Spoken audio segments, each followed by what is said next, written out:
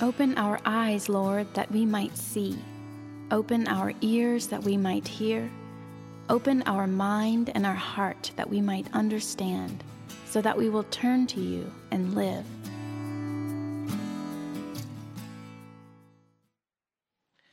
So there's a spot on the Gulf Coast. It's called the Forgotten Coast, and it's the northern part of the Florida Gulf Coast. And my family has gone there for years when we could for a vacation.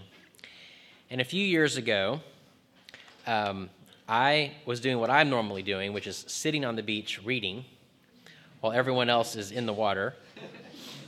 And we happened to have our dog Daisy, who actually just died a few weeks ago. But we had our beloved Daisy with us, and Daisy loves the water. And I'm reading, and all of a sudden I hear some muffled scream from a distance, and I'm kind of reading, and I'm just imagining someone else, and I keep hearing this, and all of a sudden I look up, and it's Miska. And Miska's in the water a good ways out this way with Wyatt and Seth, and she's kind of waving her hands, and I look out in front of me, and Daisy is just paddling as hard as she can possibly paddle, literally, out into the blue ocean. And she was gone. So I throw the book down, I jump in the water, and I just start swimming. And I start swimming, and I'm getting out there a pretty good ways. And the more I swim, the further Daisy gets. And I'm swimming, and Daisy's swimming. And it's like, I don't know what she had on her mind, but there was nothing for miles and miles. And Daisy was just...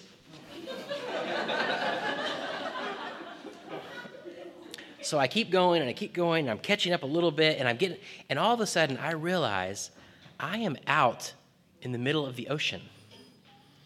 Now, I've seen Planet Earth. I've seen some of the creepy, dark stuff that's way down deep. And all of a sudden I start to get nervous, and that makes me swim faster. So Daisy's swimming, and I'm swimming. And finally, out of sheer terror, I think, I caught up with Daisy, grabbed her collar, pulled her around, and we limped our way back into shore.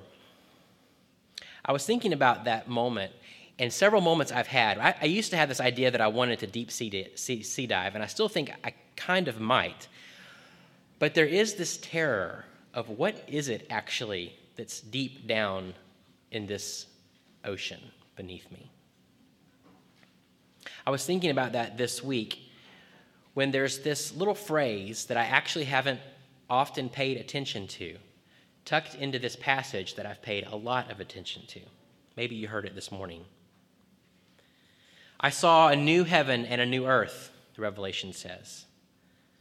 For the first heaven and the first earth passed away, and the sea was no more. What is this strange phrase about the sea being no more? First, though, we do need to back up and think for just a minute about what it is for this heaven and earth business. What's this about?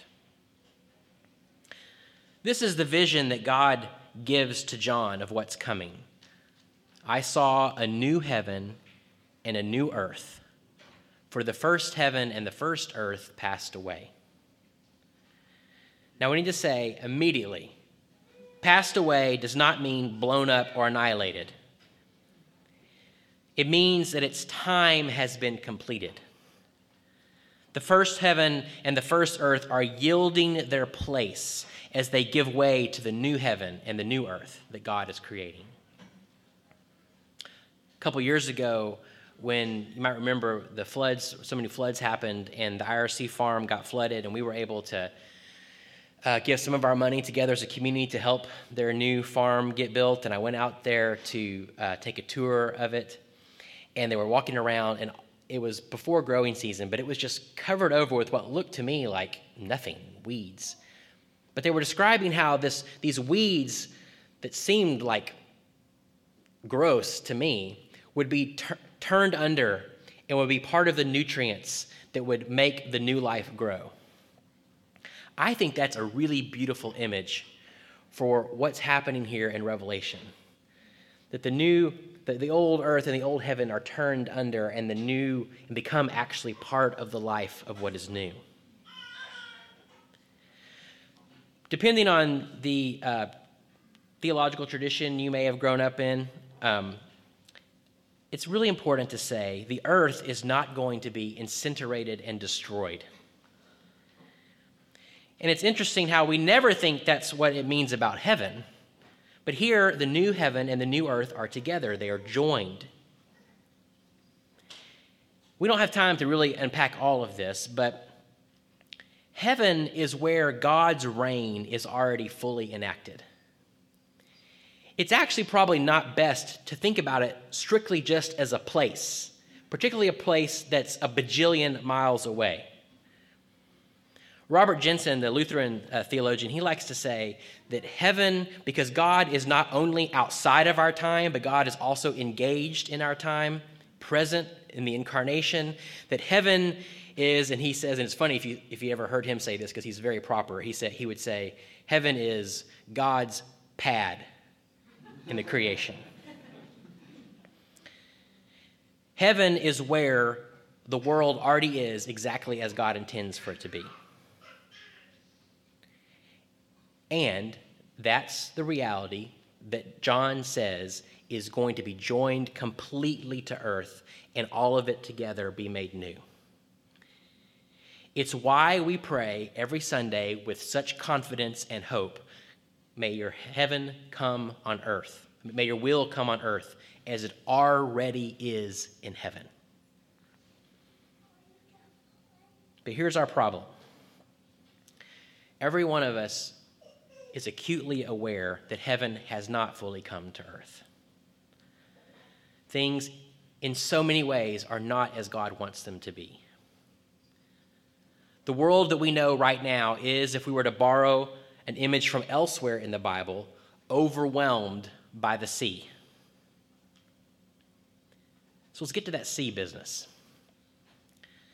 In Scripture, the sea often represents the chaotic, terrifying, shadowy realm of evil. In so many ways, it's the opposite of heaven. If heaven is the world as God designs it, the sea is the place that is absolutely chaotic. In Revelation, the sea is the dwelling place of the dead. In certain parts of the Old Testament, the sea is the dark depths that we fear are outside of God's reach. In Revelation, the sea is the ominous, murky terrain from which the first monster, that's, just so you know all of the words I mispronounce, right? Well, that's one of them. Out here, if Wyatt were here, he's sick, but he would already be laughing at me. In Revelation, the sea is that ominous, murky terrain from which the first monster, the beast with 10 horns and 7 heads, arises. That beast arises from the sea. One theologian put it this way: the sea is the dark force of chaos which threatens God's plan and God's people. And we're terrified of the sea, aren't we? We expend vast amounts of energy trying to keep the sea at bay.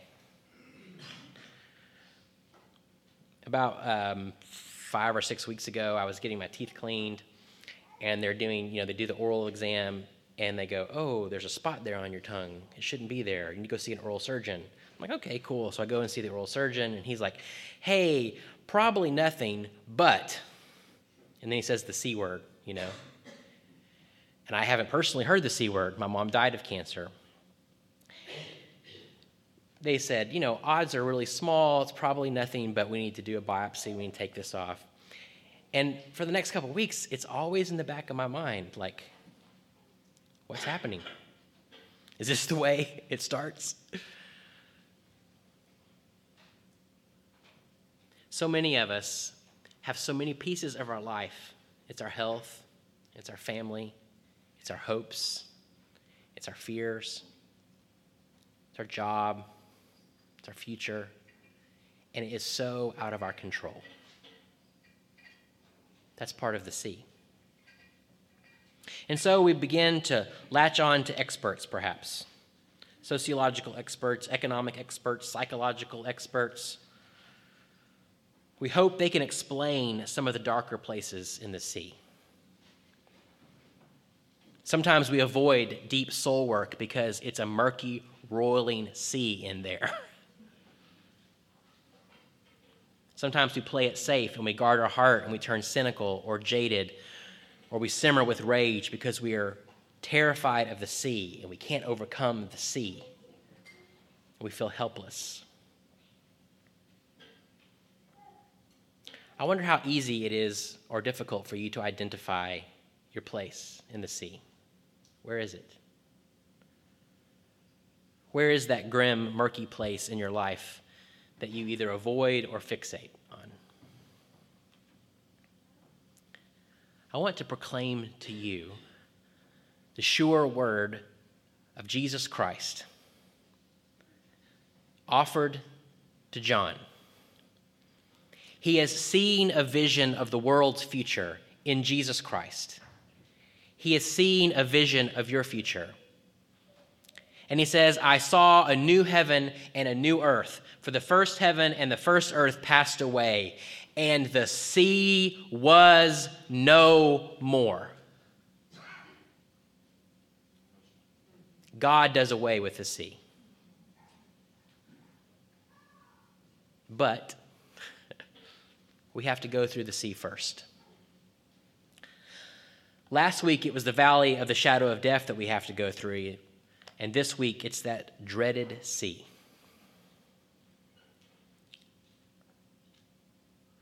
In his novel, Jayber Crow, Wendell Berry's character, Jayber, toward the end of the story, he says, faith is not necessarily or not soon a resting place. Faith puts you out on a wide river in a little boat, in the fog, in the dark. Even a man of faith knows that we've all got to go through enough to kill us. But God promises to finally do away with the sea in the very same way that God carries us through the sea. God joins us. God is present with us. And in a cataclysmic, final, ultimate way, Revelation says that God does away with the sea by coming and making his home with us, by God himself being with us.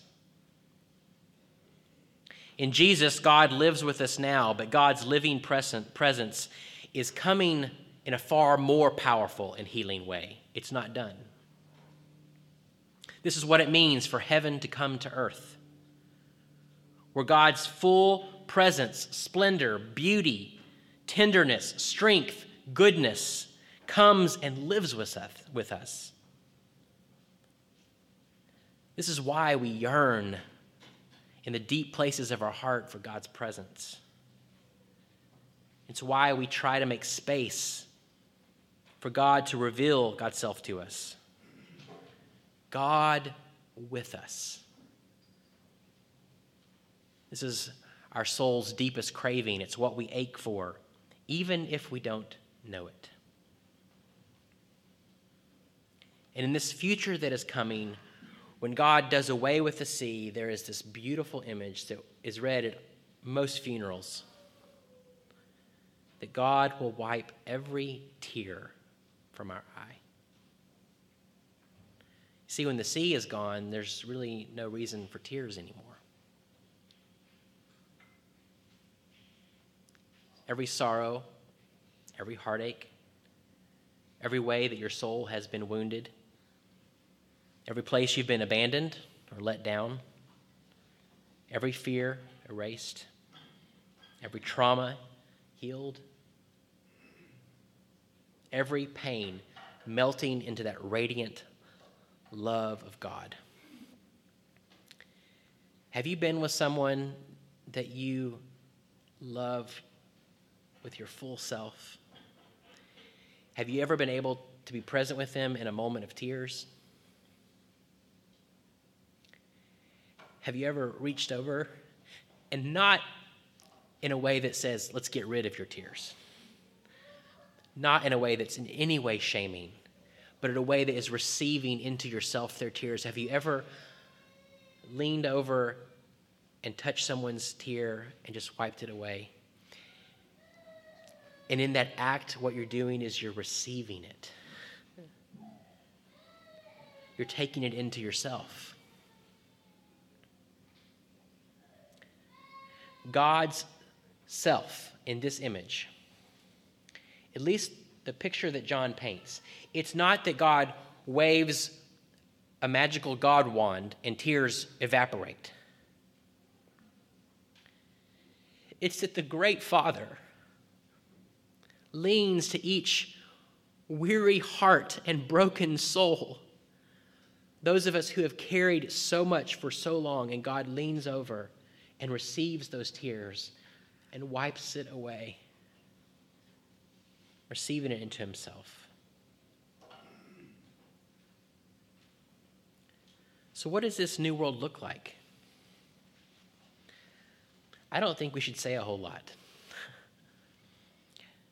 I think we should just say it looks like this world, but without the sea. Without the pain and the sorrow, without the violence, and with a God who wipes away and takes into himself the tears.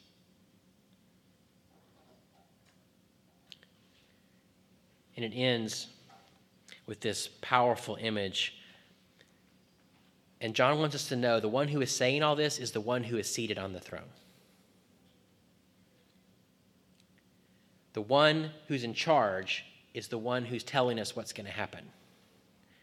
And he says, I'm making everything new. And then to make absolutely certain we get it, he says, write it down. You can write it down. As my grandpa used to say, you can take it to the bank. Write it down. These words are trustworthy and true. Amen. Would you pray with me?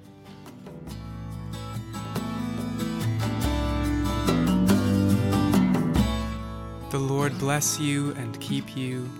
The Lord make his face to shine upon you and be gracious to you. The Lord lift up his countenance upon you and give you peace.